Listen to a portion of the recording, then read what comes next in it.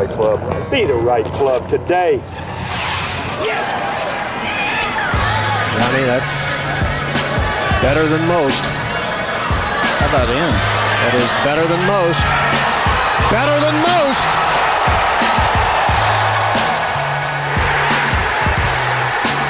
Expect anything different? Ladies and gentlemen, welcome back to the No Laying Up podcast. Full court press here, Sunday night here in the Kill House. Solly here. To my left, we rallied the big guy for tonight. Bryson's involved. Had to get him here. Big Randy. Hello, gentlemen. TC is here. What are we drinking tonight, Mr. Tron?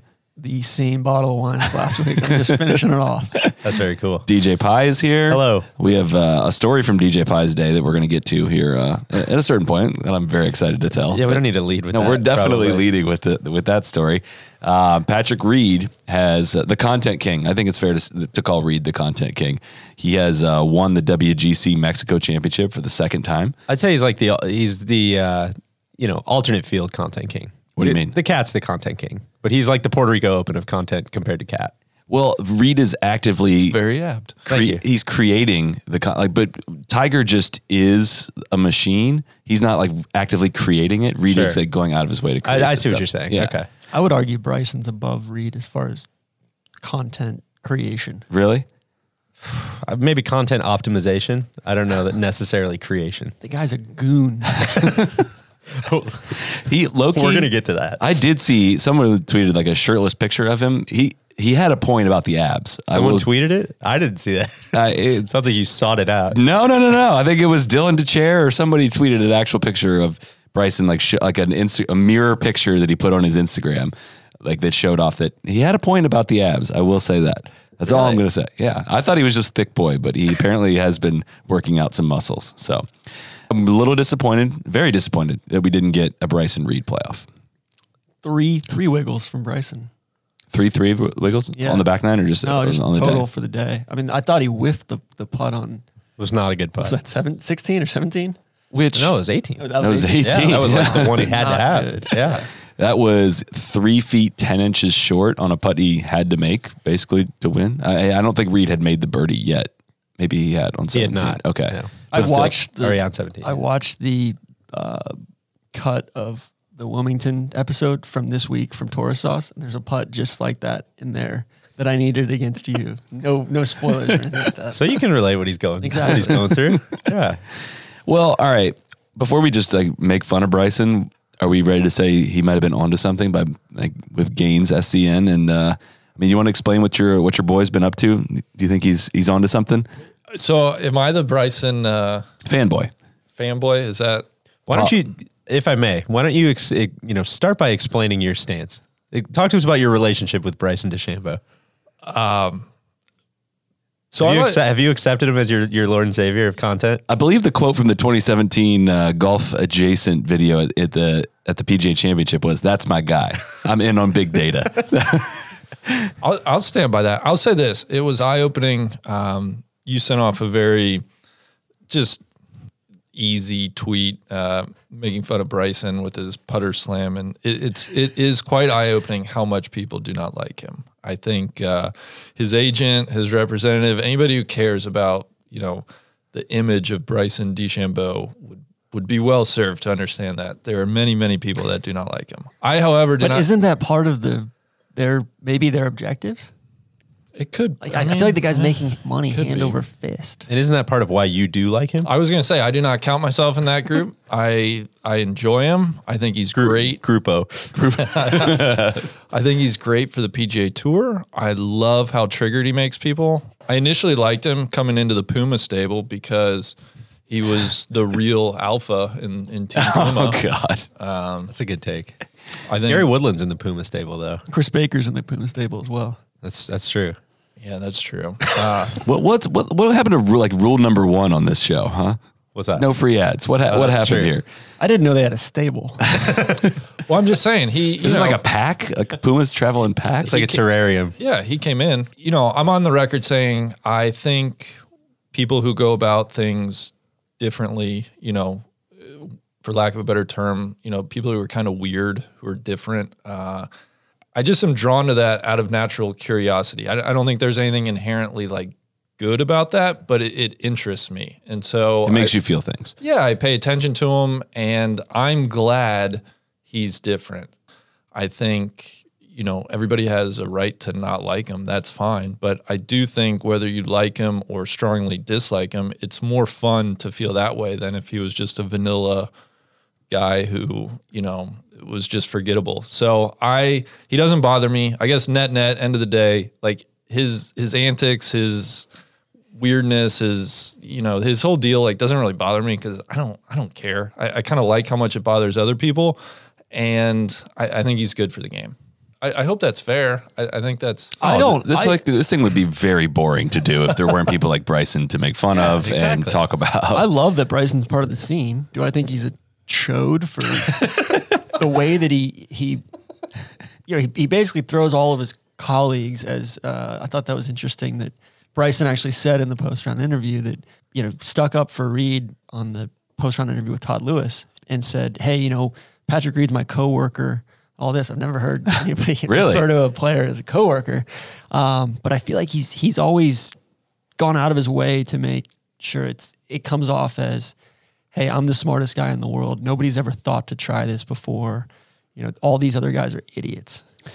Yeah, I think the true smartest people are just go about their business and do the smart things and don't have to tell everyone about it. And maybe that's just the media that's just run with his I don't know if you guys are aware of this, but all of his irons are the same length. And which is kind of cool. Which is very. It is. If the stuff you're doing is really, really working and giving you an advantage, why do you want to tell all your competitors about it? It's the same thing Phil does, though. Maybe they can't handle it. Phil is very guilty of this too. Of like, here's what I've got figured out. It's Frankenwood time. Like people don't even know about the Frankenwood. Phil's truly just fucking with us, though, right? Yeah, that's a very fair point. Didn't Max say that on our podcast like forever ago though, that Max Homa was talking about playing with Phil and how that can come off as, all the fig jam stuff. But really, like, if you get to know him, it strikes you much more as just like I'm so psyched that I can tell you like how to hit that shot that I just hit. Like, let me break it down for you still. Then you know how it works. It's like, it's so cool to know, I think that's how at least those close to the situation think Phil goes about it. What's going to be next for Bryson? I mean, we have the gains with the driving, we have the iron length, we have soaking balls in Epsom baths, we have the putting. We're seeing it right now. I know the putting, I know the butthole sunning scene is getting pretty big, maybe. I know Tron and Randy are lockstep with you on that one. What is it? Certified health nut. Yeah. There's a guy we follow on Instagram. Certified health nut. He's getting so much vitamin B12. It's crazy. Yeah. So I could maybe if he had thought of that, I could see that maybe be the next one. But you kind of asked the question up front, which I think is like the headline question. We haven't even really talked about Reed, who won the tournament, but are the things that he's doing working? And man, it'd be pretty hard to argue. For sure. I don't think it never really dawned on me until this week, like the whole towel guy thing. Oh yeah. I mean, is that fucking real? Yeah. It was so he could see his laser better on the green. Oh my! And then he putted great. And he started saying the laser was like he doesn't have to use a laser that's too powerful. If he could have used, to be clear, if people aren't on Twitter, there was a photo going around of someone on Team Bryson holding up a towel to block the sun so Bryson could putt in the shade. It looked like they were just like cooling him off. It's a page out of Mr. Burns' book from The Simpsons, blocking out the sun. Which even to Bryson's credit, he's been like this since he came out. For sure. As far as the team goes, like I right when he came out, I remember watching him at Heritage and Randy and I were there, and he had 5 guys, and they were all. I was like, man, how the fuck is this guy supporting such a big team? And we now see how. I mean, I do totally agree. The way he does everything is extremely interesting. I also just think he's a douche. It's both things can be true. Yeah, I think it's. Speaking of douches, can we talk about the winner of this tournament? For sure. I would also like to point out last thing though. I think the tour can run with anything the least bit. Funny or interesting, and they just bludgeon you over the head with it. It's not even the tour. That's golf media in general. Golf media in general. And so there's a natural kind of backlash when you've been just force-fed, Bryson's so interesting. Like, I get that too. And that's not all his fault either. Some of that, like you said, is all of golf media. funny note there. Did you guys see the Euro Tour tweet about Eric Van Rooyen's birthday? Oh, I'll have to retweet it. There were like 55 tweets about his birthday yesterday. Well, there was a highlight package that the Euro Tour put together from NBC of all the times they mentioned that he was the birthday boy. Oh no! It was at least 20 times. It was incredible. Randy, what's your take on birthdays once you pass like 6 years old? Completely unnecessary. I kind of agree. They're a worthless drain on productivity. Quite literally, everyone has one. Like everyone Exactly. that treats their own birthday like that's a very special thing. We talked about butthole sunning. Everybody has one of those too. That's true. But not everybody's using it the proper way, apparently. So Patrick Reed was in the news this week for a couple reasons before winning the WGC Mexico Championship. What's in the news? We're going to break down the Peter Kostis podcast that hit the airwaves this past week, a little bit more in totality after we get to a couple other things. But Peter Kostis mentioned in the podcast that he had seen him improve his life 4 separate times. And that was the first I had heard of that. That made some waves. And Koepka called him out on PGA Tour radio or some kind of Sirius XM radio show, of course, with Sway. With Sway. One of my favorite golf journalists. Sway Calloway. Yeah. Of MTV News. Exactly. Was he on the Winter X Games? No, so Sway, I was Sway. I struggled with this. Apparently, this is a thing because I was Googling other Sway stuff after this interview dropped, and you're thinking of Sal Masekela. Oh, yeah, now I'm going to sound like a... No, I was thinking the same. No. I was thinking the same thing. They did a whole interview. No, Sway. This stays it. Look up the YouTube video. They did a whole Sway and Sal Masekela interview together about how they always get confused for each other. So it's not just us. Oh, yeah. With Sway, what up world? No, that was Tiger Woods. On MTV News. Yeah. gotcha. Sway's on Sirius XM Channel 45. XL Shade, right? Shade. Yeah. Shade. Yeah. Which, yeah. Very proper for. Anyways. Brooks' interview. We're saying Nina Tech 9, though, should have done Nina the say interview. what? Yeah. Anyways, Brooks Koepka says on this show Yeah, Sally, what do you need? that Reed was building sandcastles or whatever down there, which I didn't even, everyone's like, oh, Koepka called him out. I'm like, No, no, it's actually just like describing what happened. I don't even think that was a call out. I think, correct me if I'm wrong, and I'm sure that I am, because there's no way that nobody has asked players directly this question.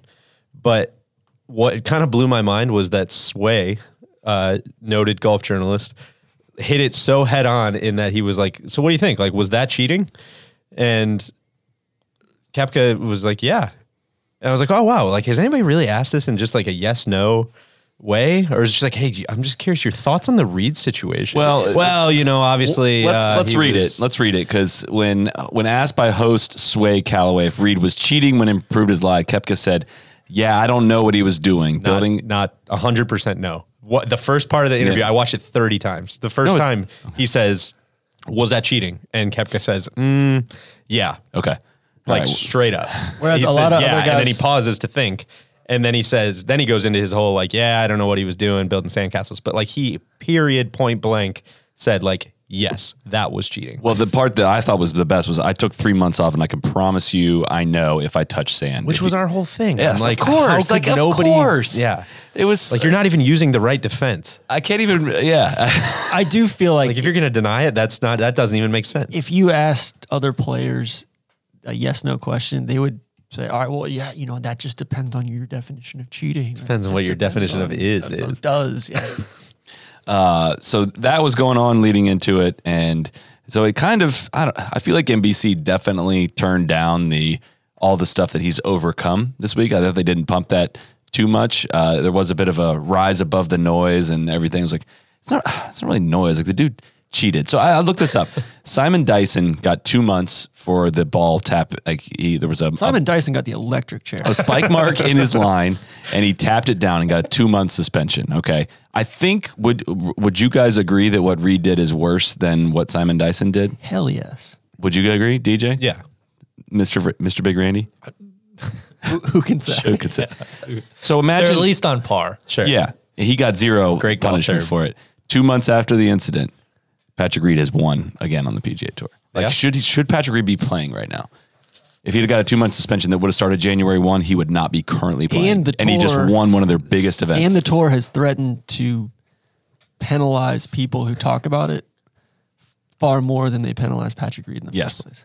Like it's just like the suspension thing. People seemed really, I guess, turned off with the punishment, but I never heard a lot of people calling for him to be suspended.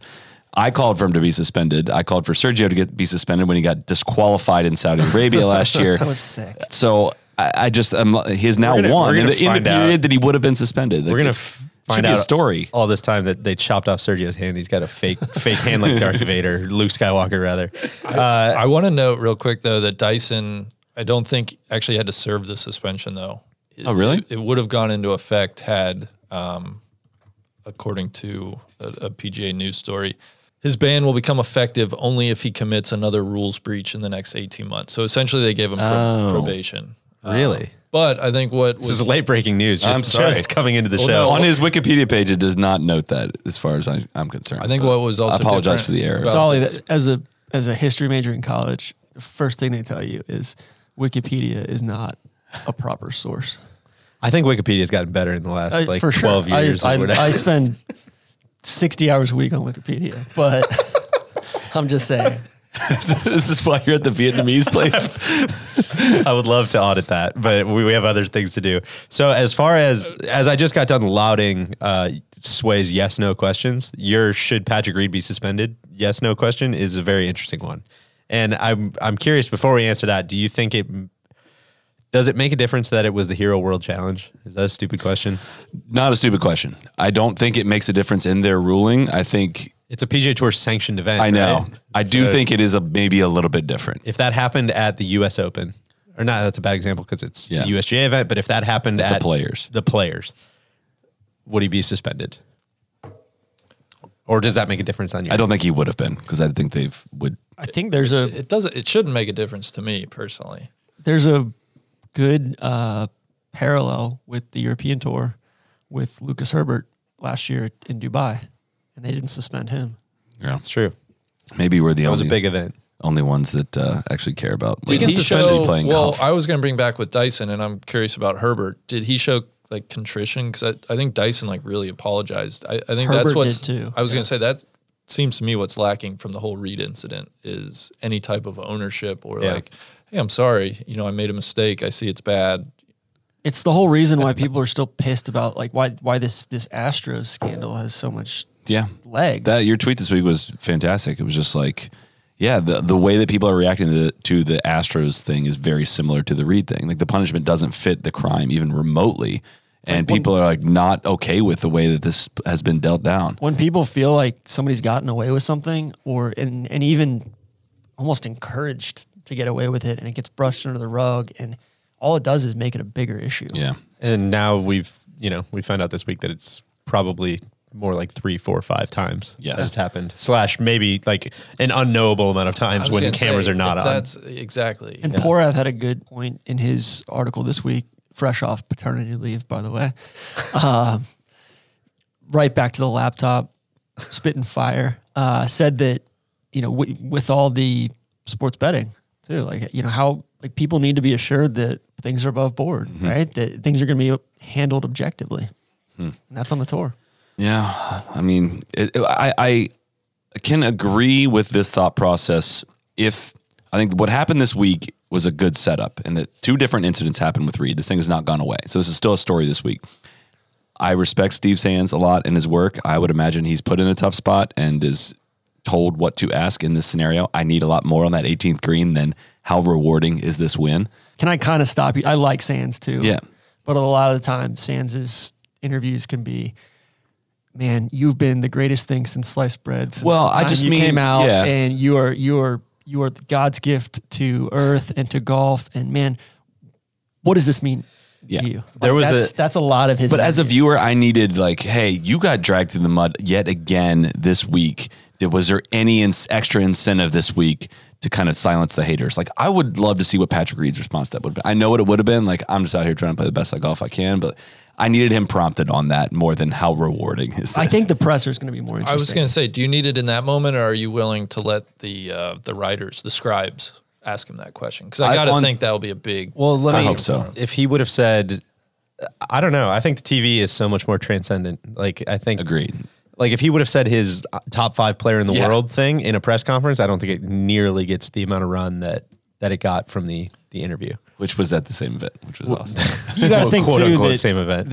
I mean, Golf Channel is right 2,000 now miles away. NBC Golf Channel, they're in a pretty precarious. Yeah, I agree. position with But you the can ask, media you deal and don't have to everything. frame it like, hey, you're a cheat. What do you think? It's kind of like, hey man, like you're getting some shots thrown at you. Here's your chance to defend yourself actually. Like what would you say to all that? But I wonder how much of it was, not that it's an excuse, but I wonder like if the coverage went over, like they were already into America's Got Talent. Yeah, as we found out. did So seem quick. I wonder if they were just trying to kind of get in, get out, get grab, bonk. Yeah. Well, I hope that we wake up to some good stuff from the news conference. So before we move on, well, we got a lot more to talk about from TPC Chipotle, but if there was a lot of tour action, keep track of this week. And if you saw any of it on TV, you probably noticed a lot of Callaway Maverick drivers and Odyssey Stroke Lab putters in the bags. Callaway had the most drivers in play of any brand in both Mexico and Puerto Rico, led, of course, by the new Maverick driver, and Odyssey had the most putters in play at both events. I saw a lot of both of those also at the Gasparilla that I played this past week. So a lot of top players are choosing to play with Callaway. Eric Van Rooyen is one of them. He led the field in the unofficial stat of ratio of shortest pants to longest putts made statistic. I think read that somewhere. Are you guys in on the joggers? Honestly, I kind of am. I think it looks kind of good. I had a few people asking on Twitter. I don't mind him. No, I'm the right person. You know. Yeah. Could you pull him I off? thought he looked great. He's kind of a unit. Yeah. Could you pull him off? No, absolutely not. I don't think any of us are. Maybe Neil. Neil could pull that. I think Neil could pull him off. I don't think any of us are pulling him off. I'd like to see it on Big Randy, but he was using a Stroke Lab Marksman en route to one of his best ever global finishes. Back to the driver, you heard us say it before, but Maverick comes in a standard head, which fits to most players. The Max for those that need a little bit more forgiveness. DJ Pie. DJ, can Is you that please? what that means? Yeah. Oh, you guys told me to use that one. I thought it was, because I was just puring it so hard. Well, why don't we let me get through this and then you can tell us about how forgiving the Max is. And for high spin players, there's the Maverick Sub-Zero, which also is used by Vanderbilt standout Will Gordon. He used that to Monday qualify in Puerto Rico. Had a finish of T20, his best finish of 2020 so far. So Impressive young player. And TC uses the Sub-Zero. TC uses the Sub-Zero as well. That's right. Learn more about the Maverick at CallawayGolf.com and Odyssey Stroke Lab putters at OdysseyGolf.com. DJ, will you please detail what happened with your Maverick Max today? Was it very forgiving on the third tee? Well, after just melting it on the first 2 holes, one in the fairway, one not in the fairway. Listen, no, I'm not going to tell the story. Fuck you. You can tell it, but I'm not telling the story. DJ and I were out playing with our friend Justin Huber today, and a Hall of Famer, Jim Furyk, and DJ tops his drive off the 3rd hole. It hits the white tee marker and ricochets into the bunker on the 2nd green. Behind us. You know what they call that? It was a healthy, as I said, 8,000 cc's of rub at the green. It was You OD'd on I've never seen Huber laugh that hard. And it I was will. so funny. Did you take them all again? No, I didn't take a mulligan. I hopped down in the bunker, punched it out, Did you rake the bunker? made a 6. Yeah, of course I raked the That's bunker. disgusting. Well, I just want to say, sitting at this table amongst, such esteemed company, I don't want to really hear a whole lot about topping shots at Timuquana because there's much video evidence from many of the people here of hitting some dog shit shots. Sal, you played all right. No, I hit a you top- too. I don't think I've ever hit a drive backwards, though. Well, then go backwards. called a moan back. That's disingenuous. I hit a top shank in tournament this week. So Thank you. listen, we all have our bad shots. I will say It was It's just, ve- you it got to was- laugh about them. That's the whole point. Rattling. played the Thursday game with DJ this week, and I thought he drove the ball really, really well. Thank you. Yeah. Thanks, He man. drove it really well the rest of the day. And I personally, I think it was an outlier. I personally fit him in the Maverick yeah. Max. Max, the Max. After we've got some content coming out. I did I'm a master fitter. You're Yeah. the master fitter. I am very excited for this. I'd like to propose something real quick. Sure. I think with the late Senator John McCain passing, I think there's a real dearth of anybody nicknamed Maverick And Strands. these days. Strands And also is gone. I'd like TC. I think you could be our new Maverick. How would you spell it though? Mavrik. Yeah. I think that would be. No offense to Maverick McNeely. That's true. I think so. TC, I hereby anoint you Thanks, my man. Maverick. That's really cool of you. I almost think he's kind of like a Maverick, maybe not the Maverick.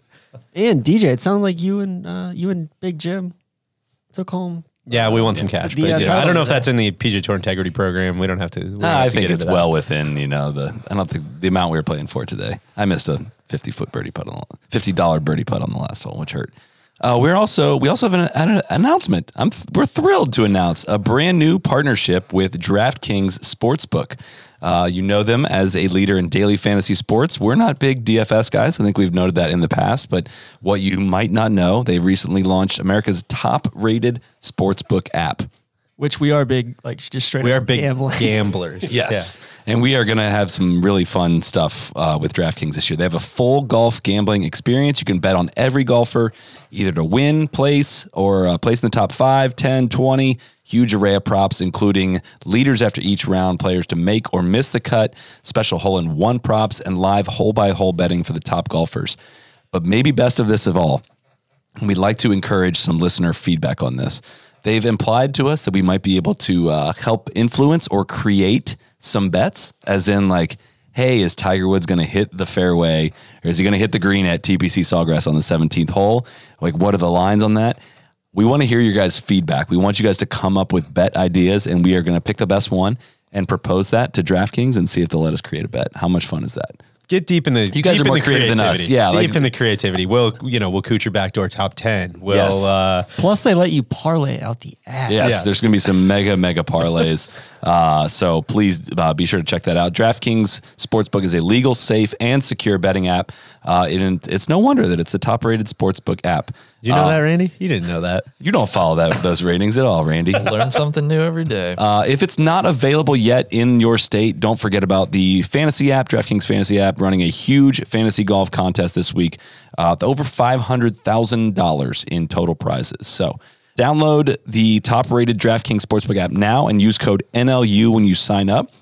And for a limited time, all new users can get a sign-up bonus up to $1,000. That's right. DraftKings Sportsbook has a sign-up bonus up to $1,000. Don't forget, enter code NLU, and your sign-up bonus is up to $1K. This is a dream come true for TC right here. We're going to allow him to read the legalese. This is the TC Word for word. Only at DraftKings Sportsbook. Must be 21 or older. NJ, NJ. New Jersey, Indiana, or Pennsylvania only. Must be 21 or older in those states. Oh, okay. Sweet. Bonus comprised of a first deposit bonus and a first bet match, each up to $500. Deposit bonus requires 25 times playthrough. Restrictions apply. See DraftKings.com/sportsbook for details. Gambling problem? Call 1-800-GAMBLER or in Indiana, 1-800-9-WITH-IT. They also encourage you, if you're doing the DFS, to, if your player plays bad, to definitely tweet at them. Yes. Say like, hey, you messed up my team. Or tweet stuff at like that. Tron if he gives you a bad bet idea. As many Or times bad as legal possible. advice. Yeah. I have more newfound respect for the guys that read the legalese at the bottom of these things. That's a little bit more difficult. I probably should have read that before. There's room for improvement. Yeah. All right, well, let's talk some more about what we talked about this talk golf about course. Rahm? Go, absolutely, go ahead. Like, you can tap down spike lines. Does he know that? Does he know that? Honestly, I swear to God, does he know that you can do that? I don't know. It's, I mean, it's just yeah. habit. Like, as soon as you see a spike mark, or as soon as you miss a putt, like, oh, that hit something. Totally. Yeah. Yeah. I think that's the whole, tour player confidence, right? Like wasn't that Nicholas that said that or something? Like, if you ever think like anything is your fault, you're probably not going to make it, kind of a thing. I did love Rom. Solly texted earlier today on our group thread. Rom might be dead, dude. And I thought he was like Maybe not. literally 15 seconds later, He ends up imploded. hitting it in the water on the second shot. I have a knack for doing that, but Rom's run has been absolutely insane, and I don't think people have fully appreciated it. He finished T3. He was T17 at the Genesis, but T9 at Waste Management, second at Farmers, 10th at the Century, not great. Second at Hero, he won the DP World Tour Championship, and he won the Spanish Open in the fall. Like, he's playing some unbelievable golf, but he didn't win. Listen, he didn't not. win. JT did not win either. He didn't win. JT hit some squirrely shots. He did not have it today. The left-handed punch out was dope. That was wild. Among the cooler shots we've seen in 2020. Which is a tribute to this golf course. Like, I love watching a golf course where you can hit driver. Like, go ahead. but you can't miss with driver anywhere. There's Yeah. nowhere to miss it. Can we talk about the first hole? unbelievable. I mean, I know he got cart path and everything, but he was 100 yards over the green on 300 and something yard par 4. Was it and the then goes first back. or second hole? Might have been the second. Okay. But then It was 76 yards long. there were some other screen grabs I sent to you this week, and I said, this is disgusting. This guy can't win. Which it's kind of funny to see in comparison to like Leishman's win, where he just drove it all over the map and was somehow able to kind of like piece it together. It was like as soon as you saw JT hit like 3 of those or whatever, it's like, dude, there's no way this is happening. Down the And it stretch just- too, JT hit one. He was punching out and then hit it through some trees, banked left up, and then within 12 feet. I was like, that was the best shot I saw all day. Yeah. His drive on 2 went 449 yards, and he had 76 yards back into the hole. Which this again, the course is. I love let's watching get into the golf course where it's so intriguing as to what's gonna happen on the tee shot. So much of PGA Tour golf is there's not a huge risk reward. Like when you pound driver, it's like, oh, you're barely in the rough, or you hit it in the fairway. Here, it's like no, like hit it in the fairway, or you're punching out. Yeah. Or you're up against a chain link fence. Yes. And there's a guy whistling. Or there's an Uber stand over there and people are honking, It's just so fun, and it's so fun to watch. I think we said this the last couple of years, but it's so fun to watch or answer the question of what would it look like if pros played my local Muni course? Because the course, it's the World Muni Championship. yeah, the course is, I would say, so bad that it's good. Well, let me ask you this. So this tournament's been going on for what, 3 or 4 years? I think it's the fourth year. 4th year, and it's been a exceptional winner to my memory every year. Mm-hmm. Exceptional tournament every year. Great competition. It's top 3 favorite events of the year, Like, if not favorite. but let me ask you, like, major. do I think this is like a good golf course? No, by the standards that we tend to assign good and bad.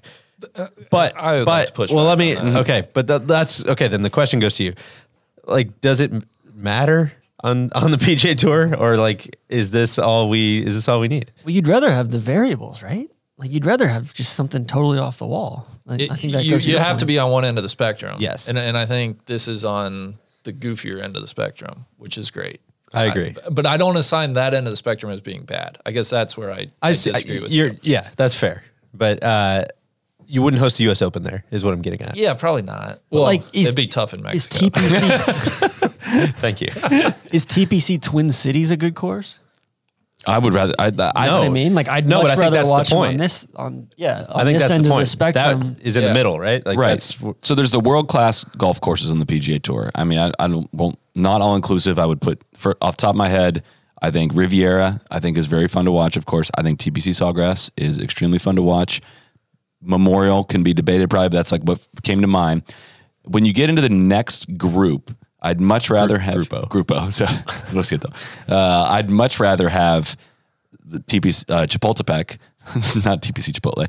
I'd rather watch that than the next tier. Like a middle of the road PGA Tour course, I think is very boring to watch because I can get into a lot of reasons why, but I'd rather watch them do something screwy like this. I think it comes back to it asks different questions than what we're used to, right? And It does, but you'd be surprised. If you look at our friends at Data Golf have a weekly chart, like a radar plot of the importance of driving distance, driving accuracy, your approach game, your game around the green, and your putting. And astonishingly, Chapultepec like matches up extremely close to the averages of all the PGA Tour courses. It seems really different, but it is like driving distance is extremely important at this golf course. I don't really know in my head. Can't wrap my head around it, but that's how the numbers weigh out. I'm just saying, Which is interesting. as far as I mean, it does take some imagination. It does take like It's not stock shots. yeah. As far as pitching out, or on some of those par fives, like cool. If you go for it, you are really making a deal with the devil. And it's just add in the altitude, add in with the altitude the increased lack of spin. right. And you need to curve it on some of these holes, and Yeah. it's really hard to curve it.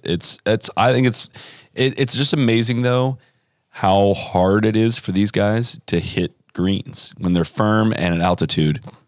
I feel like this is like the chipping invitational. It's just like a chip off. The whole thing is just 60% of the off. broadcast are guys just like 3 or 4 feet off Yeah, the green. it's amazing. Yeah. Or in bunkers above the green, or like funky ass shots. So that's the one The thing. bunker shots where like the guys, I saw one from Spieth, I saw a couple from Rory where their sandwich goes in and it stops. They don't follow through It's it. just or like anything. chop They're shots. gouging it out. It's crazy. I love it. It's The first tee announcer just brings a different energy to For it. sure. And the excitement there is just a little bit different. And I think it kind of harkens back to some of the stuff we talked about with coverage, though, on like NBC just does a better job capturing sound from the gallery, and the energy level is just way, way, way higher than a normal week. one of the things NBC did a great job of, and I'm sure CBS would do something like this too, but the like the elevation stuff, that 7th hole is just mind blowing to see that it was playing 240 today. So like, okay, it's 240 at elevation. That means it's probably 215. Now it's downhill, which means it's probably 195. So all of a sudden these guys are hitting like 6 irons from 240 in the chutes, trying to shape it around that big tree, and like giving you like info like that. I'm like, okay, now I can see, I have so much more appreciation that like they're doing that on literally every shot and trying to figure that stuff out. And it was really cool. I think you're giving CBS way too much. Well, credit. listen, Well, what's weird, we don't need to make that an unnecessary knock. a point about altitude, though, is so if you have a 240-yard shot and let's say it plays 195 or whatever it is, they make it a bit sound like, oh, it's just an 8-iron then. Not formulaic. It is, but it's the ball's still got to go 240 yards. Yeah, exactly. So the misses get Yes. exponentially, they get exacerbated. It's your normal miss with a 195-yard shot is not the same at altitude. 100%. Yes. And that's why I think it was Eric Van Rooyen hit it to like 8 feet, 10 feet on number 7 after they do all this calculus. Like, yeah, that's pretty good there. I'm like, that's fucking was great, amazing. man. It's 240 yards. Well, that's all I'm saying is like it's not necessarily These guys are good, guys. Come on. it's not stock through the bag. No. Where like they yeah. can show their yardages with that's always a big thing on Twitter. Hey, Rory's His stock yardage yardages this week or whatever, and there's different, like it depends on how you're going to hit a wedge, how far it's going to go. There's a matter of like, But seeing the cream rise at this tournament every year is kind of where I, again, not to include all the rollback stuff in the conversation, but where I go with like, hey, the best players are still going to be the best. Yeah. We're just going to see a much more interesting style of golf if everything gets rolled back, because these guys are the best at figuring out all this shit, all of these elements. There is an element of roboticness that comes with bombing it and hitting wedges on, but there's also an element of figuring out distance control and all these things. And I forget somebody on the pod that was a player that is not a top 50 player in the world. I feel like said this and said, look, if you put Hickory shafts, like Koepka's going to be the best player in the world, and Rory's going to be the second best, or they're all going to be right there. And I don't know. I just feel like watching this is watching the best players screw around and dink it around and try to do weird things for 4 days, and it's way more entertaining than watching the WGC at Memphis. I feel like Memphis is a punching bag, but I'm sorry. It's making them think is a good thing. Yes. Because the best players typically are good at thinking. Yeah. That's why they're good. Yeah. Shout out to Bryson. Anything else we need to cover from Mexico? Rory. Yeah. Just another guy. I like Rory. That's not fair. But I think my big takeaway is like the word that came to me is like the cachet, right? Does he intimidate anybody? Does his presence, cause anybody to, get a little tight? Like I just feel like he doesn't affect. Does other anyone's? golfers. I would throw that out there. Does anyone's presence? The cat. The cat I think Koepka was going there for a little bit. in majors. Yeah, certainly. Yeah, in That's only majors. because we didn't really see it anywhere else. But, Yeah. He didn't really like play. he didn't really show up anywhere else. Yeah. Well, when he went head to head with Rory at the Tour Championship with $15 million on the line, like Rory backed Koepka down. That's true. So So we're but talking to your about it point earlier. though, not a lot of other guys have how many majors he has. Is it 5? 4. Four? They both have 4. 4. So yeah, it's just startling. Like it's just I don't know. Like I said, I like Roy. I'm not trying to pile on him necessarily, You but you watch declared him that whole dead. day. Well, that's why I'm saying like he's dead, but I'm not. You don't speak ill of the dead. Exactly. Is what you're saying. I'm not piling on his grave. Yeah, It's you're not just- dancing on his grave. It's disconcerting watching a final round where it's like, yeah, he's just kind of out there doing his thing. I don't know. So Rory's played 6 PGA Tour events so far this season. God, this is going to be a detonation of Randy. No. Just what do you think his worst finish is? Like 8th, maybe. Yeah, like 7th or 8th. It was today, 5th. But that's when I'm like, Taste it, Randy. but what's he doing? What's he doing? And he won the WGC HSBC champion. The last WGC, he won that. He finished 4th in. Oh, sorry, that was Dubai. So I counted a Randy, I think what he's doing is prepping for major SCN. I was gonna say this is actually working out decently for It's him. been 6 years. Or, I'd rather him not be winning now. Yeah, and I hope he doesn't win the Players again because that's just gonna. Would you'd be rooting for him if he was in like the final group at Augusta, right? Absolutely. I wish him no ill will. Yeah. I think he's You just wanna kill him. phenomenally interesting. I think he's great for the game of golf. I think, I just think his game's in a rut right now. I'll ask you this phenomenal run. That's Well, this tough. phenomenal run he's been on. Is it inspiring golf? Like, when you see inspiring golf, when you see exceptional golf. And It feels like he has totally raised his floor, is what I would say. I would agree with that. I don't think he's scratched his ceiling. I think he's just like he's got what Tiger has always sought, which is that can get misconstrued a lot of different ways. But Tiger always wanted to be in contention with less than his A game. That was something that he went to Hank Haney with. Yeah. I would say that Tiger's had way more success than Rory. I'm Okay. just saying. I was afraid you were No. Like, No. I'm just saying. Tiger Like, never got there. I was like, No. Tiger definitely got there. Tiger won tournaments with like the level of play, his equivalent level of play to Rory has. Rory's C+ game is starting to It's garner T5. top 10s. Yes. Yeah. So That's what I was Rory gonna say. It still does- needs at least like A- game to win. It does have whiffs though of when Tiger would go like 8th, 12th, 2nd, 3rd, and you're like, God, like what's wrong with Tiger, man? Like what? It does have whiffs of that Tiger was feeling. more Well, Is that multi-dimensional. fair? No, it's not fair. But that's the curve that the truly exceptional, Yeah. the truly world class should be graded on. Because then it's like, Yeah. he's a great golfer, sure. But he's won one of his last 6 PGA Tour starts, and if you win 1 out of 6 tournaments, you are That's really you're like good. a Hall of Famer before you turn 30. I So, will say Tiger was more multi-dimensional. yes. You yes, could yes. take I think that's the thing with Rory is he's still doing it on the basis of driving it exceptionally Yes. well. And Tiger was whereas extremely you could make Tiger hit much better. 3-iron off every tee and Still figure out a way to do it. to probably win. Yeah. Did you have any JT takes you wanted to get off your chest, TC, before we move on to Puerto Rico? not a killer. Is he a killer or a dog? We've Have got we this whole decided? killer or dog thing. And, the last couple of times, like Randy said unequivocally that he's neither. It was neither. Now you guys think he's a dog, so that's fine. No, I said I glossed him a killer at one point, but then he keeps kind of kicking these away. And I asked Solly today. I said We may need I to said, throw out I'm the not jury. sure he's a dog. He's at minimum a dog. Like I won't accept that. I think he's like, got dog keeps tendencies. I do but too. keeps kicking this away. Like he literally won the last one that he was in contention at. I just remember, God, He won the mowed century. down by Cam Smith down under. I go back to the 2018. I think your guys' memory is a And then bit today. selective on some of this. I go back to the 2018 French for Open. sure. I was about to say, like, I don't know, man. He kicked away Century. He kicked away today. I'm like, oh, no, I guess he won at Century. He won didn't Century. Hero World Challenge. He did try, But he tried to kick it away. Exactly. So all of a sudden, the Hero World Challenge counts in your totally book. matters.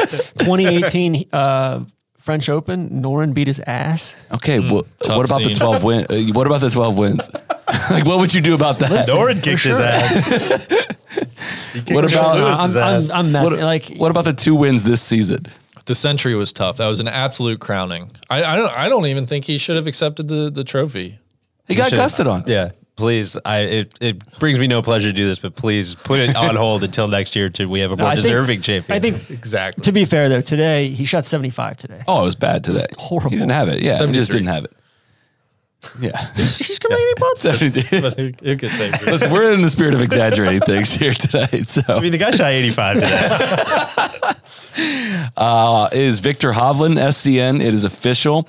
racking up yet another win for Team Solly in the Fred X Cup. Very cool. Hey, shout out to Neil on that one. Neil, that was an awesome trade, man. Yeah, what's Neil's still 5th in the Fred X Cup? I bet you're super glad you don't have Hovland on your team. In Neil's defense, Hovland is like the 5th best player on my team so far this year. Well, so yeah, we'll count them all up at the end of the year. Sure. Here. How about now that he gets in the players? How about now that he gets into, is he going to get into match play? He's probably close to getting into match He's play. close to being If in they the- roll Probably back get the into ball- Memphis. Like, sick, Neil. Yeah. That was sick, man.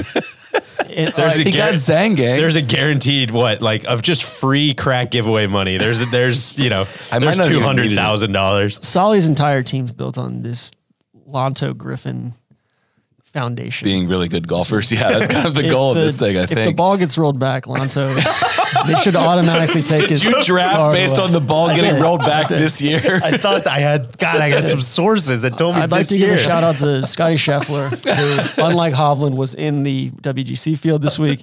Matthew Naismith was T6 in Puerto Rico. It just wasn't our week, but he was right there. We're firmly in second place. We're on to Cincinnati.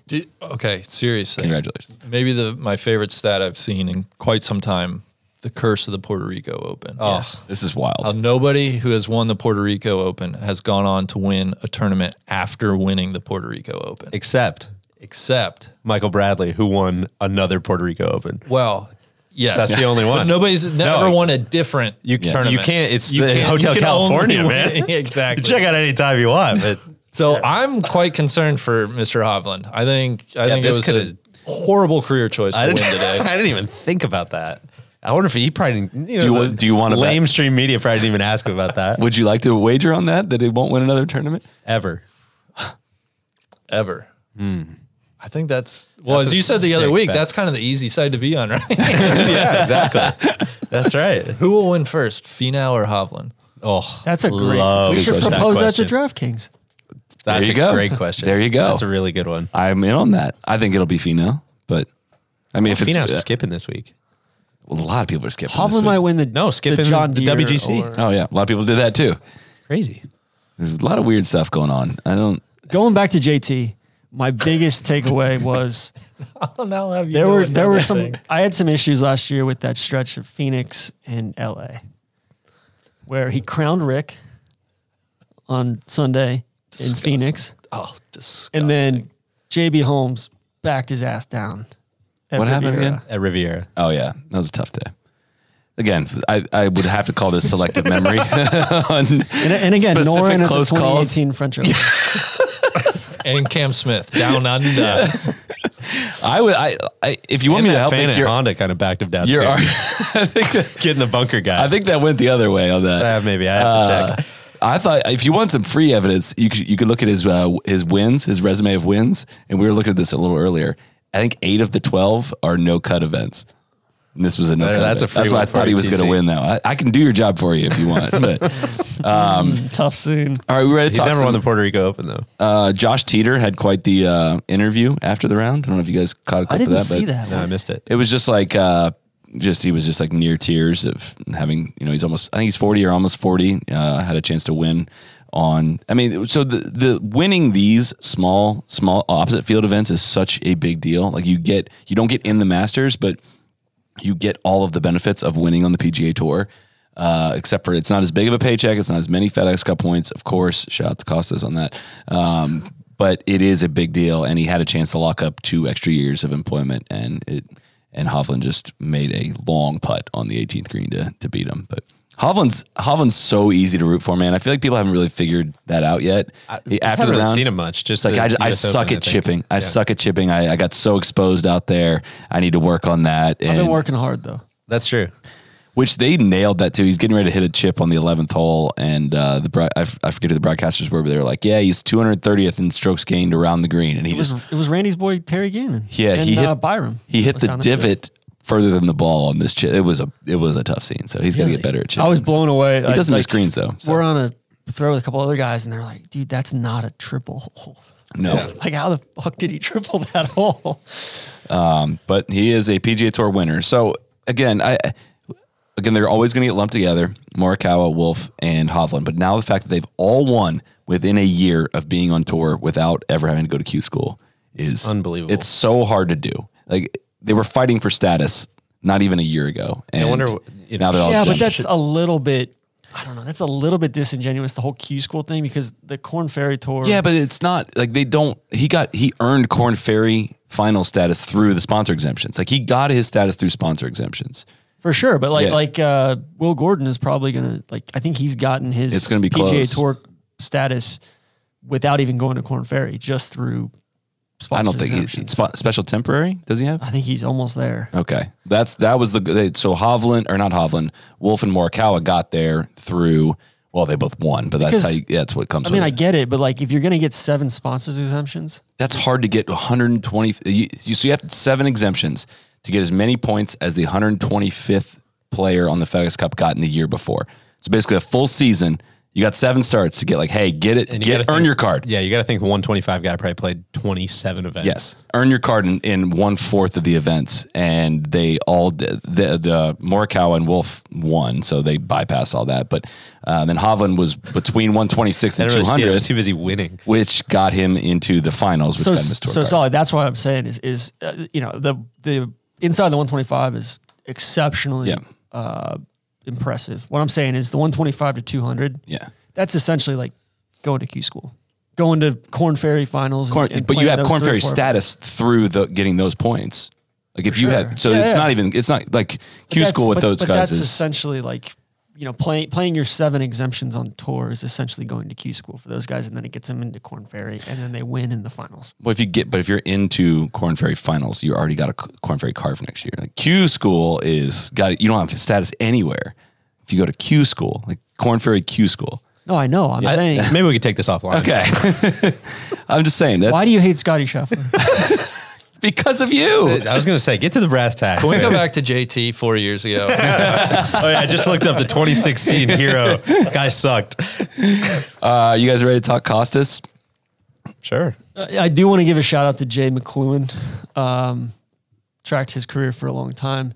He's part of the Testoral. The cabal of people snatching up sponsor Yeah, exemptions. the purchased sponsor exemptions. And it's on, and I don't think, he hasn't made a whole lot of I've never really understood the whole financial structure of that.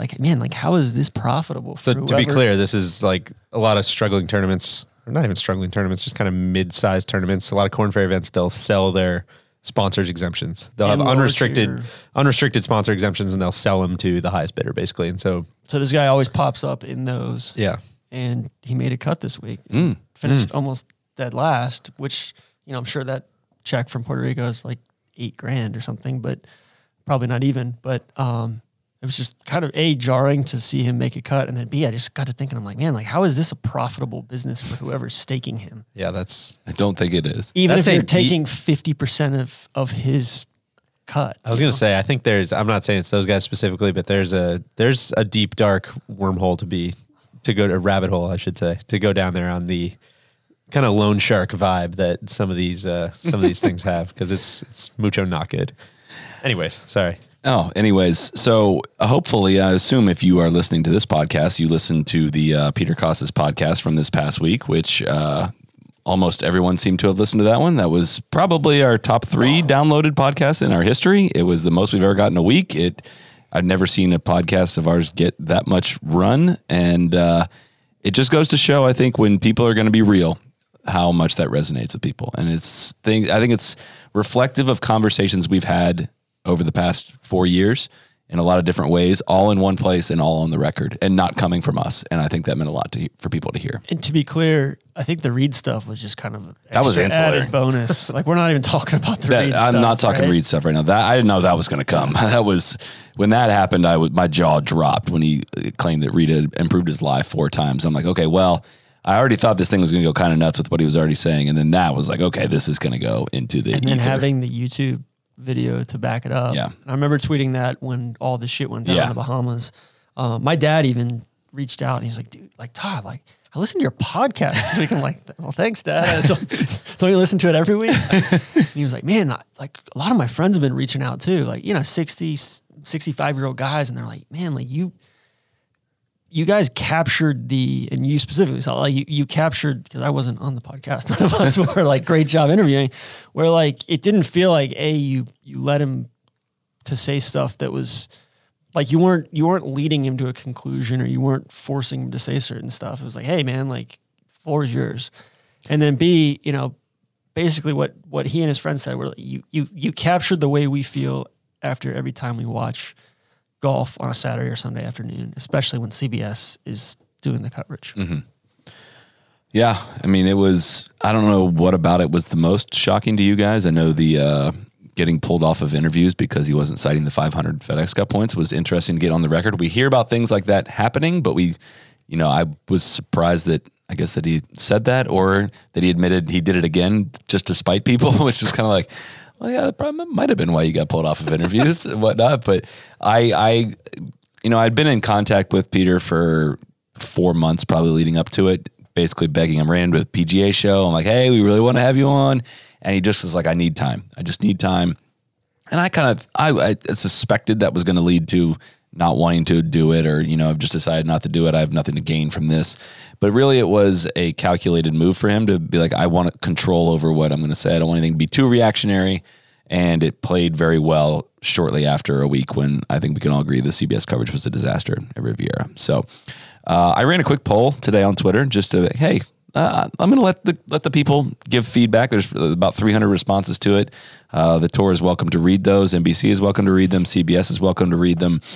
Shout out to Sean McManus. Just feedback on what they think of the television coverage. Which network they preferred to watch. It ran 88% to NBC, 12% to CBS. How many votes? How many precincts were 5,000, over 5,000 votes. Which maybe if you love CBS, you've unfollowed us. I was going to say that's a pretty targeted audience. But, yeah. I don't know how you can watch watching this past week. It is not flawless on NBC. There are issues. Some of the issues we have with CBS are prevalent on NBC as well, but it's not even in the same stratosphere of coverage. And I suspected that, and I felt that this week. You're talking to two Coke heads. Yeah. Me and Tron are the Coke brothers. Love Gary Coke. Yeah. And we were saying Randy's kind of like the weird third Coke brother, the like art collector one. I'll take it. Sure. What did you think of the telecast this week? You were locked in. Yeah, I honestly was locked in today. I didn't watch a ton yesterday. I took a big nap around the turn today. It was delightful. Sure. It just feels there's more action. It just feels like there's more going on with NBC. It's easier to watch. You feel more involved in the actual tournament going on. It's better. You feel like they understand they have a burden to show you a lot of what's going on in the tournament, rather than like, hey, we're going to show you what we're going to show you, and you're going to like it either way. There's context. Yeah. Too. I think split screens and stuff, that seemed like an active thing that they were trying to do a lot of. I'm kind of out on the split screens, but we don't have to. DJ, to your point earlier, there's a lot more crowd. There's a lot more audio. Just like all the mics seem to be turned up. There's a lot more camera angles that show the crowd, show the galleries. There's just more texture there, right? It's just like I don't know anybody on either production side. Like I have no personal favorites. I have no personal like vendettas, but it just seems like NBC's like trying to teach you something and trying to like set up drama. Start trying to just like make you, like reward you for watching. And it just really feels like CBS is going through the motions. And I know that's not fair to like a lot of very talented people at CBS and a lot of like very great camera operators and graphics people. And like all those people I know work so hard and do a great job. But like, it just feels like they're just going through the motions every week. And that makes you fucking tune out. Yep. And NBC makes you like, it just makes you want to stick with them and like listen to what they have to say. And I think the talent's a lot better on NBC too. I think the way they interact with each other is a lot more interesting. And I think CBS tries to make it, this is a point we've made 1,000 times, but like, I think everybody, NBC tries to say like, you've tuned in to watch golf. Here's golf. And CBS says, you've tuned in to watch golf. Like, here's golf on CBS. And like, when you do that, you better have really interesting people to carry it. And they just like don't. And so it just makes you check out. Yeah. And I want to steer this back towards Costas a bit, just because he was, but he kind of was the interesting person. That's yeah, my thing. I agree. But I'm saying he was hesitant and with understanding to flame CBS too hard. I think he's, has with good reason, I think, upset about, not returning to CBS and some of that relationships with some of the higher up brass. But from a production standpoint, he didn't go very hard on CBS production, which I understand that he's worked with them for however many years, and lobbed a lot of the criticism at the tour for different reasons. And it's things that we've cited, forcing narratives that nobody really actually cares about and stuff like that. What did you guys think of that criticism or that kind of pent up energy he had towards like the tours holding back CBS and the networks? I think, well, first of all, going back to learning something, I learned a lot about Mexico this week. Sure. Thanks to Grupo Salinas. all those Dan Hicks little... those initiatives that they've got going on there. Here is the statue downtown. It is, Shout out to Geronimo and all the boys. Yeah. How about Geronimo? Huge week for We Geronimo. don't have to do the Geronimo thing. Crisis actor, potentially. So even talking to tour people just way, way, way off the record, they seem to be convinced that Lance Barrow, like the CBS stuff, starts and ends with Lance Barrow to a certain extent, where it's like, yo, he's the problem. I know we're talking about golf, but I think NBC Sports just presents sports much better than anything I ever see on CBS Sports. So I think that's some of it too. Like I think NBC just institutionally does a better job. It's like Sunday Night Football. Sunday Night Football, the English Premier League, the Tour de France. Like they have Hockey. event after event. That's events that frankly I don't care about, but I'm drawn to watch them because it's such a good presentation. Formula One, Doc Emmerich stuff, like on And I think why wouldn't golf be the same way, right? Like there's a certain pride there. CBS has Romo with they have had Romo in the past for football. That makes a difference. That's a perfect example of CBS. How long did they hang on to Phil Simms? In the booth with Nance. How many wasted years were there with Phil Simms before they brought Romo in? So back to your point, because I don't think we really answered it about the tour, and I think that's my biggest takeaway from you asked earlier, like what's your biggest takeaway from the Costas podcast, and for me it was that, which is every podcast I think like to a T that we've ever done. There's going to be somebody in the mentions or DMs or emails or whatever that's like, you guys were so far off on this, or I hated this, I disagree with this. The fact that this got so many more downloads than everything else, and I didn't like see or hear one of those people, is like, let's say hypothetically, when like we haven't really talked to anybody at the tour, but let's say they heard everything he said and were like, that guy's full of shit. Like at some level, like it doesn't really matter because everybody, like what he said resonated with like almost everybody, and it's like, man, if that's the case, then it kind of doesn't even matter if it's like whose fault it is or what's going on. It's just that like, there's a problem here that needs to be fixed. And like, hopefully that's the takeaway. And it's not like, well, I'm going to nitpick, like he was wrong about this one specific thing. Mm-hmm. It's like, no, that is not the takeaway. The takeaway is like, there's a holistic, like systemic broken problem here. And this is where I want to separate this out, right? Because there is criticism to be lobbed at the PGA Tour and criticism to be lobbed at, I'm just going to group the networks together. Right. The grupos. So I will say, and I've said this in the past, and the more we've learned about this, that more of the blame goes towards the tour on the structure of things than we've led on in the past. By that is like must-see moments by Mir Betrick and FedEx File and Aon Risk Reward and 18 Pacific minutes Life. Well, that's I think of commercial, 18 minutes of commercials per hour, FedEx Cup summaries, all of the stuff that it's just like, God, you've put these networks behind the eight ball. Now, I will say from that, NBC does an unbelievably better job of handling it. Like I think NBC does as good of a realistic job. It's not perfect. Nothing's ever perfect, but I don't need anything more than what they give. Now, I will say with the shitty hand that CBS has been dealt, they also suck with it. Is that fair? A fair summation? We were talking about it earlier today. It's a drive that like it starts right and it's going right. Basically. Go way right.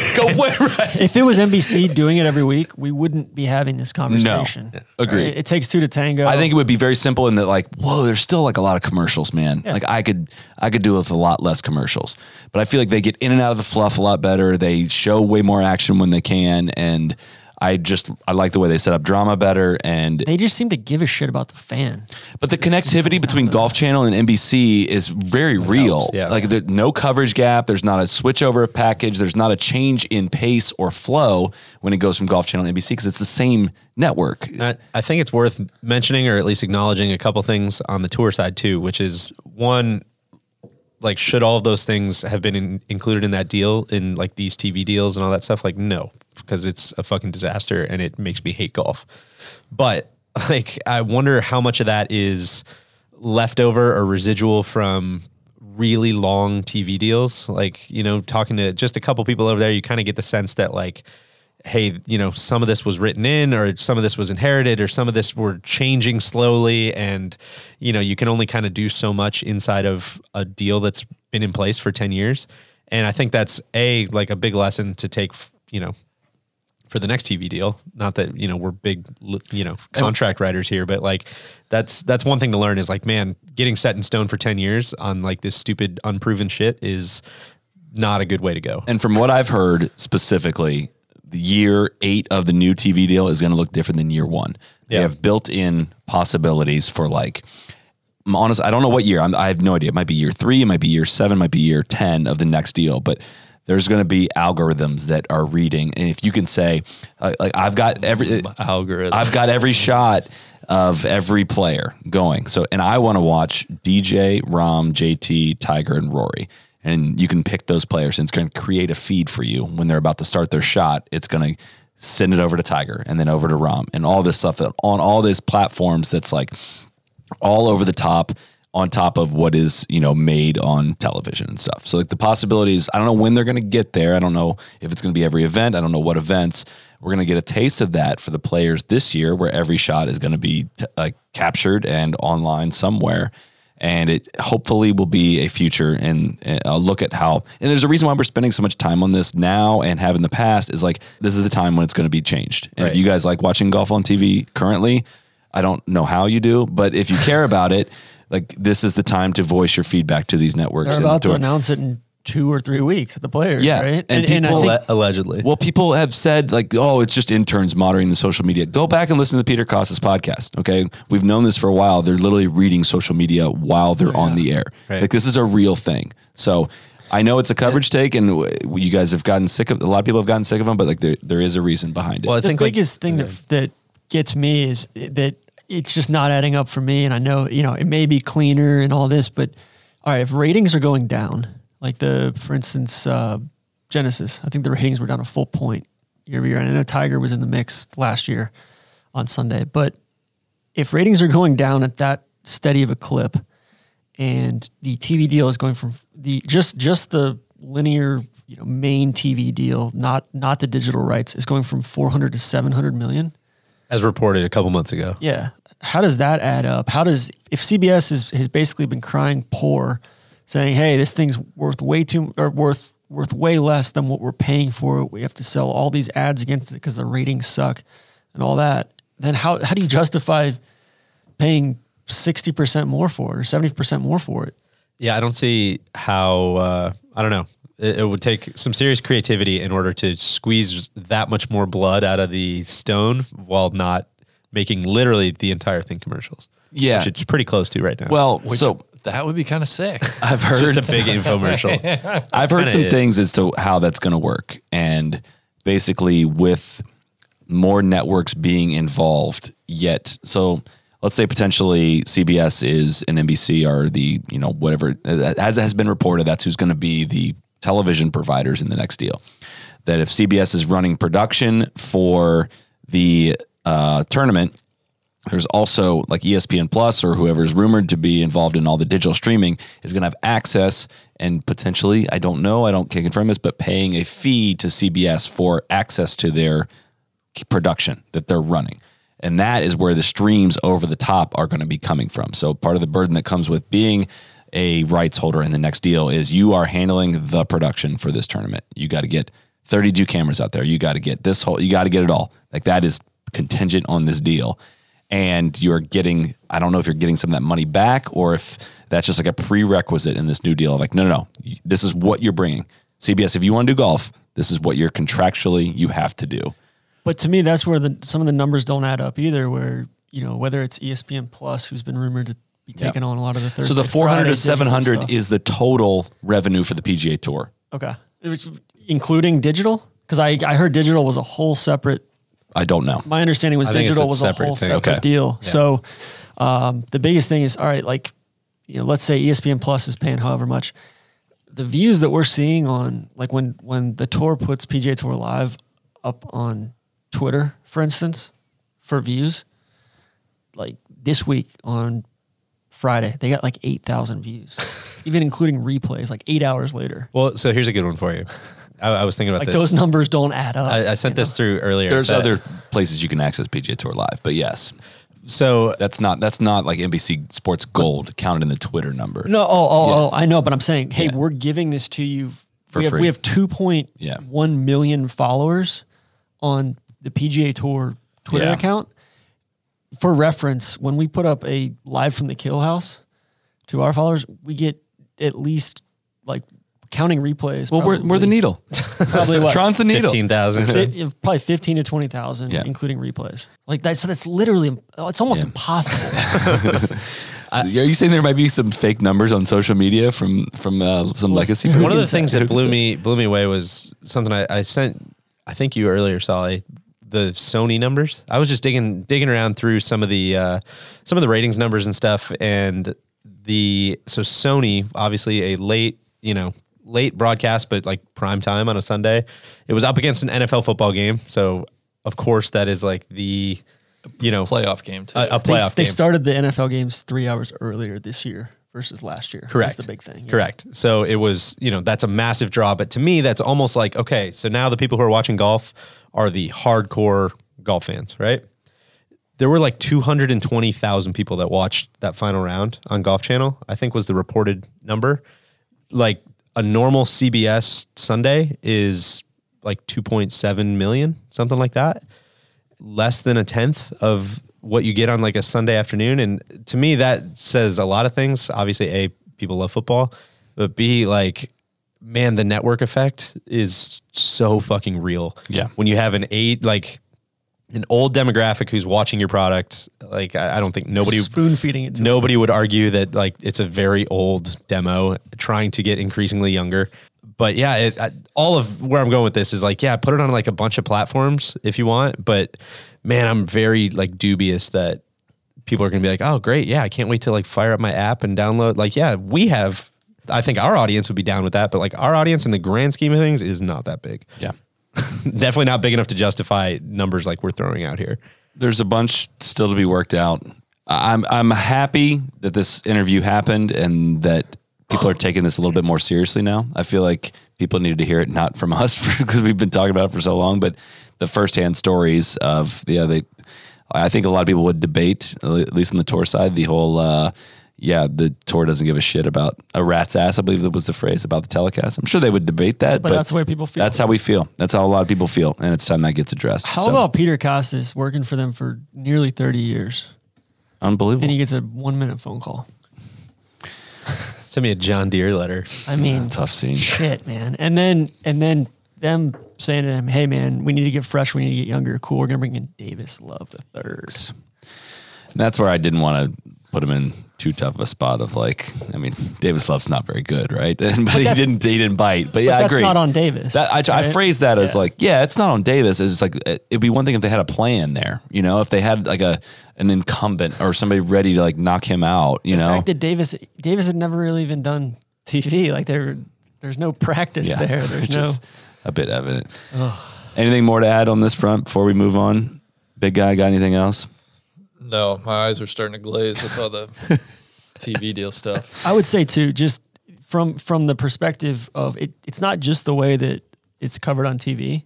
It's the way that like the tour's Twitter account or the tour's social media, like I would argue the tour social media has improved. the machine may be becoming self-aware. Yeah. Shout out to Andrew Yang. But it's always interesting during the WGCs when Euro Tour has access to all Yeah. that footage and they're covering the same stuff.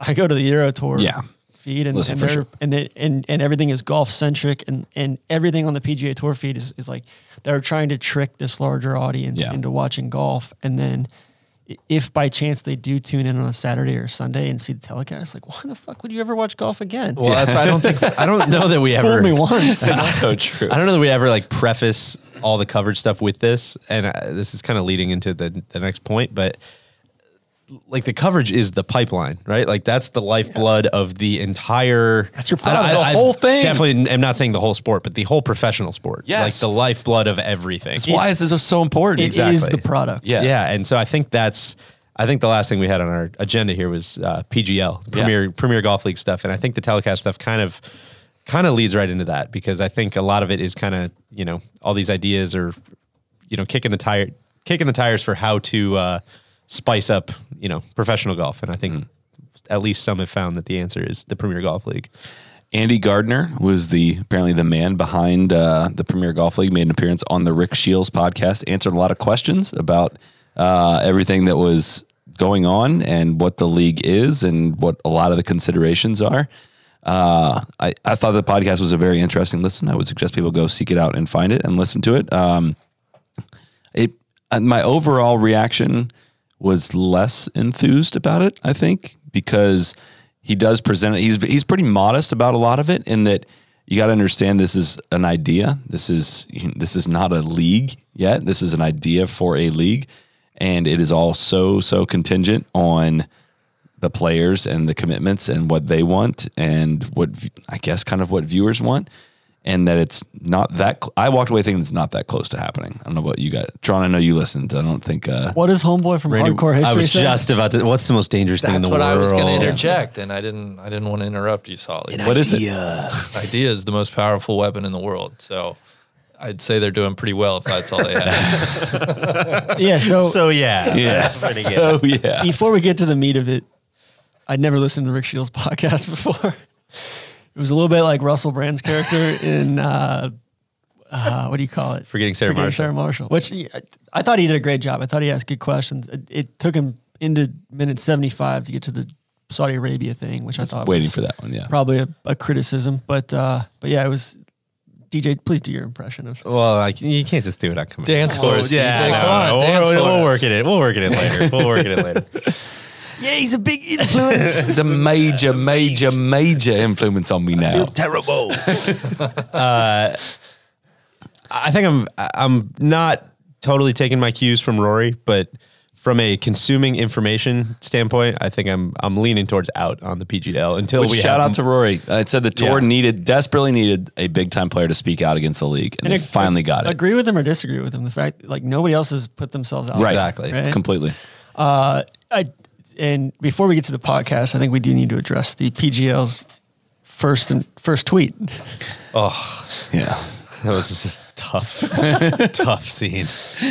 Basically, who owns golf? Nobody owns golf. You own golf. You're the fan. Yeah, which is kind of what we've been saying, but also steering way too directly into what we've been saying. Yeah, it was talk about the machine becoming self-aware. Yeah, that felt like a not good. bot had almost written that part. I still struggle. I felt better about the team stuff, having listened to it, about, possible trades. And I still just, the questions that didn't get answered were the most frustrating to me and maybe I missed it. I was driving. I wasn't paying total attention. I'm, of course, paying such great attention to the road.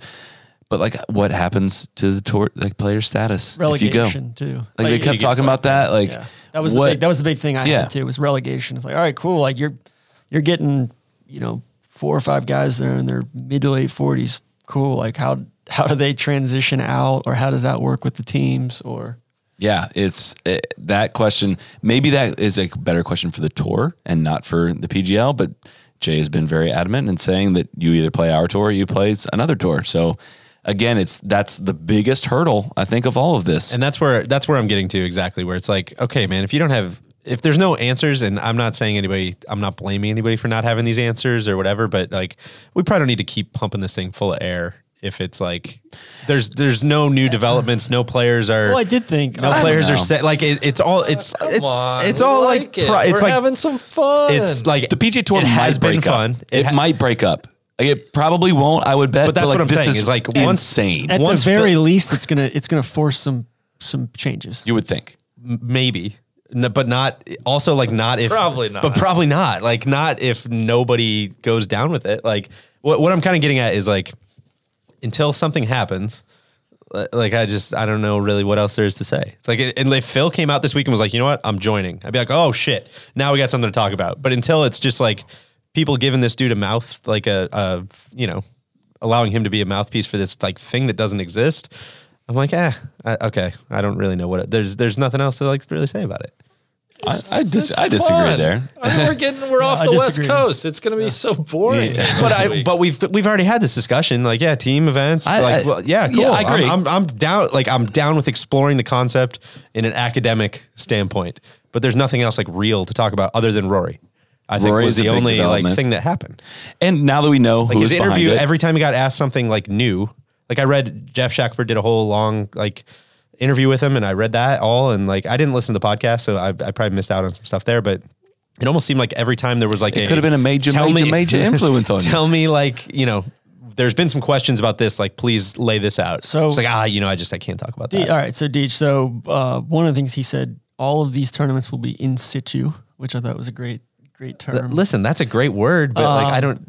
But what does kind that of mean? in the context of the season, so that the stuff in July will be around. Will be in the British Isles because that's close to the British Open presented by Her Majesty the Queen. So like that's the shit. If they start laying that stuff out, like okay, in June we're gonna be at Akron. So hold on. But they probably can't do that because. So hold on. That's what I'm saying because said there's nothing there. It's gonna take a lot of cues. The biggest analogy he made was the ATP 1000 series, which we've talked about a little bit. And just to tell you guys what that entails, it's basically 8 events a year, which that's always been my big thing is the 16 or 18 events. Like that seems really unwieldy. Do 10 or 12. Yeah. If you're the PGL, and then you get Cat's attention, and I've heard about some exemptions if you're, like the Legends thing for Phil and Tiger if they don't want to play 18 events, but. So the ATP 1000, they've got 8 events a year. Indian Wells, which is California, Miami, Monte Carlo, Madrid, Rome. Every year they switch between Montreal and Toronto. And they go to another World Series city in Cincinnati. Thank you. The real Queen City, I'd like to say. Shanghai, and then Paris. And so I think in this case, some of those European events would likely scatter. There'd be one in the Middle East, there'd be one in Australia, and then there would be more in the States. He said they would like to get 6 permanent tournament sites so that there's a little bit of cachet and year over year consistency. The biggest thing that caught my attention was the open transfer market. That's sweet. Yes, I love that. I love I don't know. I guess it's just. I need something. I need some rubber to hit the road here at some point because it's just. And when that happens, I'm so down to talk more about it. Well, I think part of it is this was the first time this guy's actually spoken publicly. That's what I'm saying. Like we unveiled who's behind this. Very, very early in the process. Yeah. I would say this qualifies as something. Okay. This is some sort of rubber. I didn't listen to it. But think about all right, Cat's saying it's basically the FedEx Cup draft. Like Cat's saying, you know what, man, I'm gonna pay Phil $30 million for the rights to Victor Hovland. Yeah. Or pay Neil $20 for it, and you might get it. So this transfer market was within the PGL?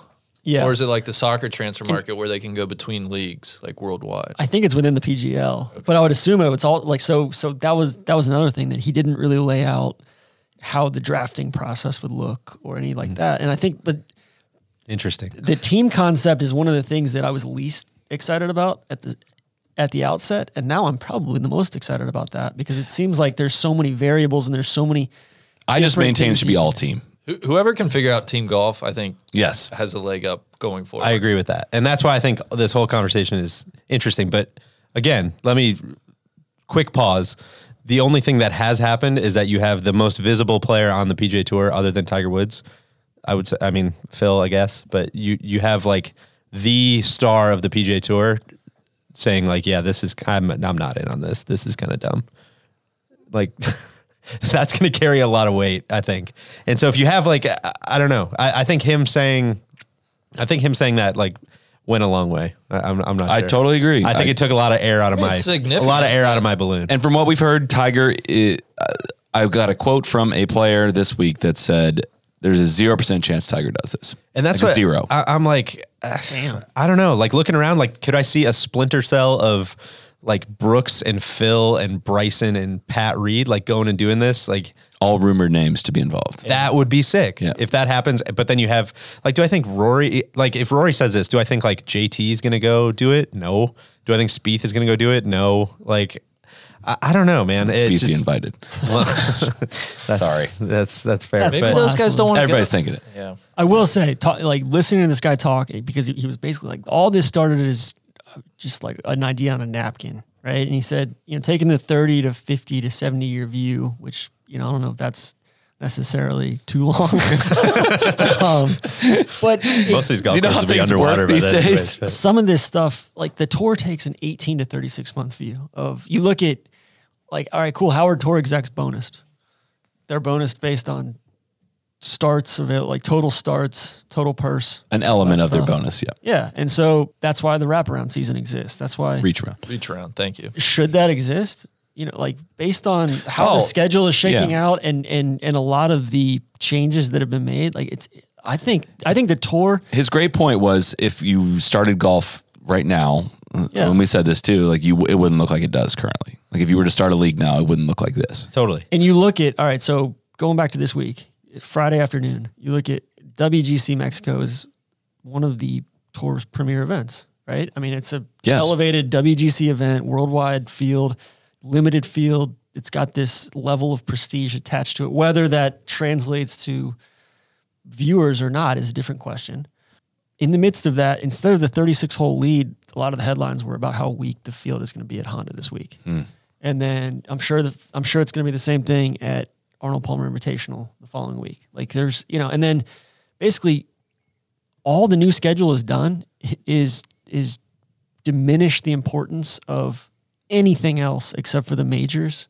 And I will say it's probably elevated the players, which, Which was a goal. I think that's a good thing. But there's too many good consecutive events. I would consider like most of these events in a row pretty damn good events. They're great events. But now I can't, like Phil was going to skip this no matter what because he's just played like the last 5. Like you can't play them all and you got to skip some tough ass events. And then you get to the summer and, it's like, so the tour's got 42 or 44 events on the schedule. 47.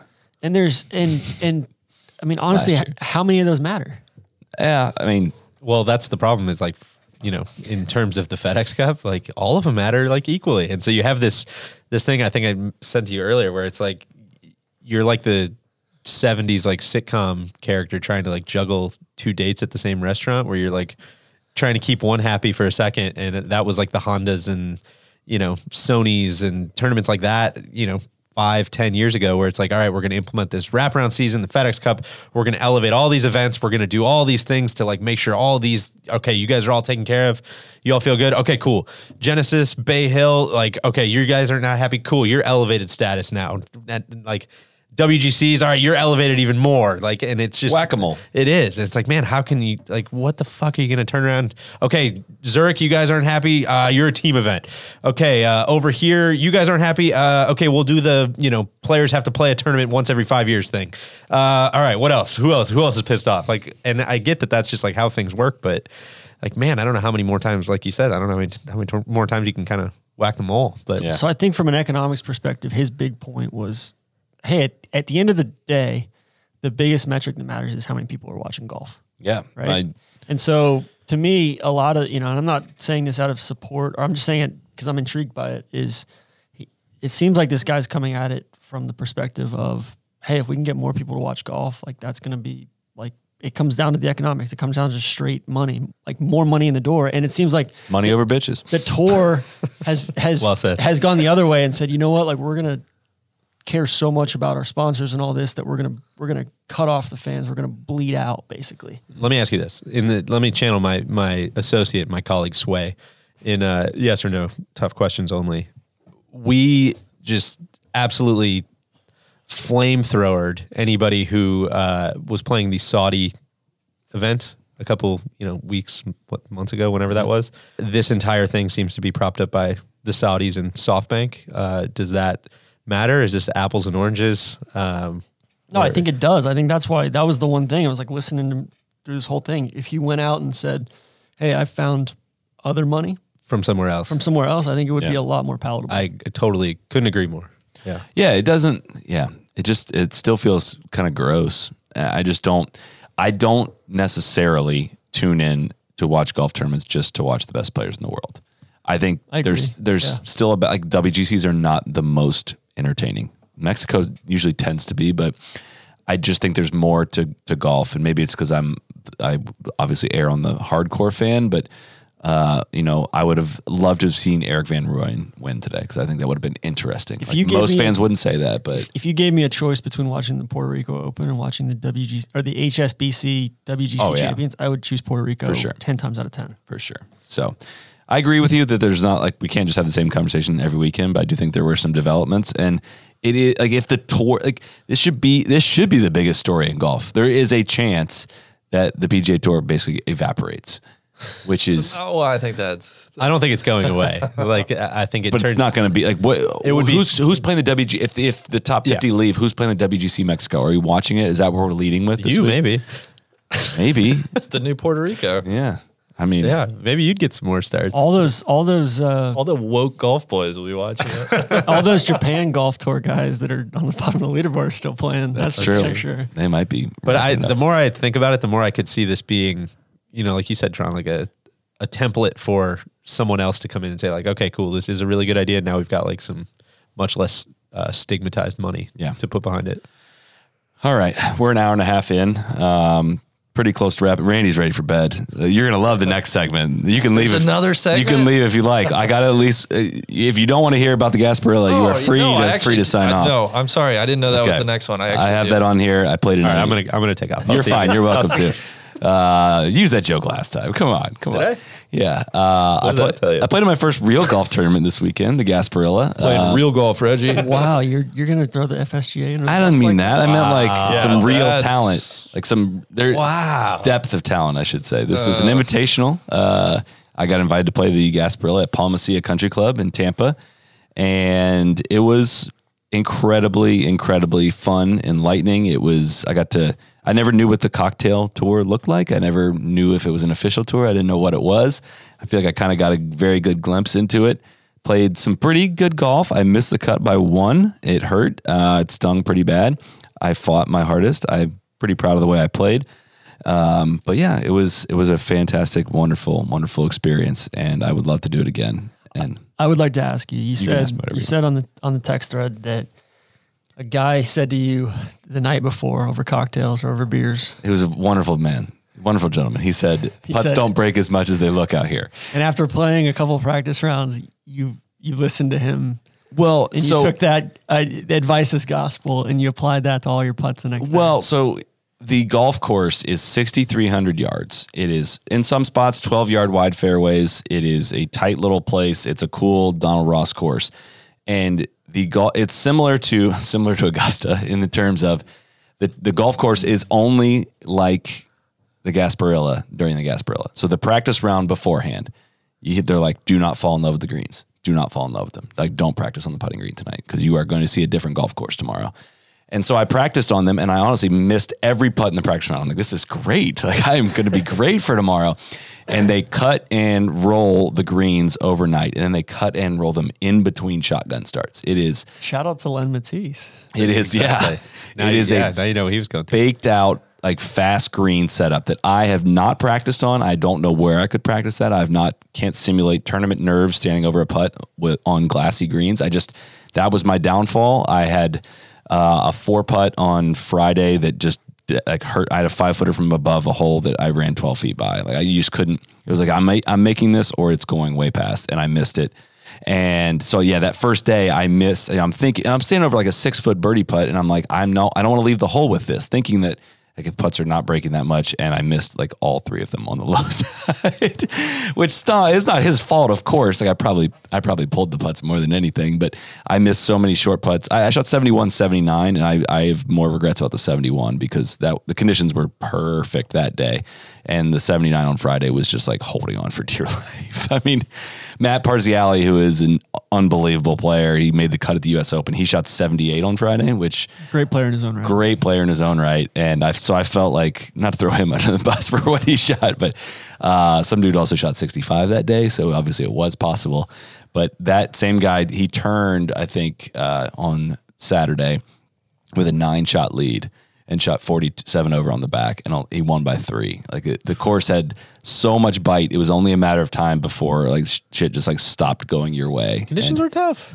I will. Busby was, I didn't realize it. He's a part of the H&B stable. Is he really? Born, yeah. He is the top ranked player in the field, and he won. Congratulations to, was it Derek? Where's he Busby? from? Louisiana. Yeah. There was 2 players that finished under par on a 6,300 yard par 70 course with reachable par 5s and some drivable 4s.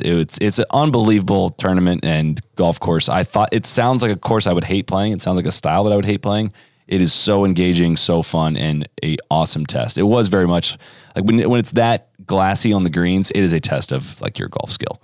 It's like, hey, can you like die a 5-footer in? And I cannot. I learned that. It's just disappointing to miss the cut because I felt like I battled so hard on the Friday round. I lipped a birdie on my 16th hole. I birdied my 17th and almost birdied my 18th to make. I knew I needed to get to +9 and I almost did it. And, especially for somebody who's not a mudder. I'm not much of a mudder. I played like, so what sucks is I 4 grindy ass pars to start that day. I mean, it's 50 degrees, 55 degrees, wind blowing 15, 20 crosswinds. I parred my first 4 holes and I hit the green with 2 great shots into the 11th, my 5th hole. And I walked off 2 over because I 4-putted it. And it was just a punch in the stomach. Drove the, 14's 420 dead into the wind. And I just thread the fairway in a divot. Boom, bogey. Like it's rub of the green. It was. Next one's a 5-iron off the tee. I missed the fairway. I shouldn't have. It rolls in the rough in a divot. It's rub of the green. Hit it in the bunker. Goes on the back slope. And I had to, of course, rub the green. Rub the green. Chip it into the lower part of the bunker. My putt, then the wind blew my putt up a hill, which I played with Sean Knapp, one of Randy's boys, a former senior AM champ. Of course. He had the same line, and he was like, I don't see that break. And he was like triggered by that putt. So yeah, it happened really quick. The strokes getting away from me. I will say after playing a 6-hole stretch 7 over, I then top shanked it with a 5-iron off the 17th tee. It ran down the cart path to 70 yards away, and I made 3. It was the greatest 3 I've ever made. Row the green. That's the other exactly. side. Yes, Give it or take it the away. green. So, gosh, it was fun. You kind of pissed us off because you weren't inputting your scores in golf. I didn't want to touch my phone. I was so focused. I've never like grinded that hard. I've never competed really hard. I really did. Conditions were really tough. But the first day they were not, and we got the better end of the draw too. So like, there's no complaining about the conditions as far as how it compares to the rest of the field. Everyone had to deal with it. Couldn't make any putts that first day. I think I teed off. I was in like 13th place on Friday when I teed off. I'll see my lines on Friday. Competed. For sure. Competed really The course was tough. Conditions were really tough. Had a great time.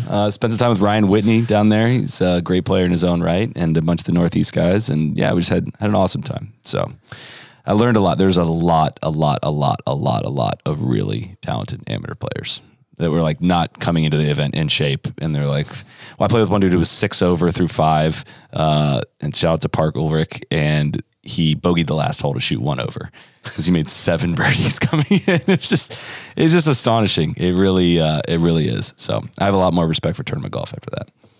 But you know what? You learn on the edge of uncomfortable. Oh, I was it sounds like you were down in Tampa. In Tampa. For Trent Dilfer. Trent played for a long time. I will tell you that, Big Randy, I was uncomfortable at times, standing over putts. And that was my biggest disappointment was like, whoa, I've practiced pretty hard for this, and I don't feel prepared for these putts. And I don't know what I could have done differently, but I kept telling myself, like, don't be nervous. I hit it great, honestly. I hit it great for both of the days and just couldn't put it in the hole. So I showed Freddie, my son, for the listeners, the tournament page, and he said, "Yarr."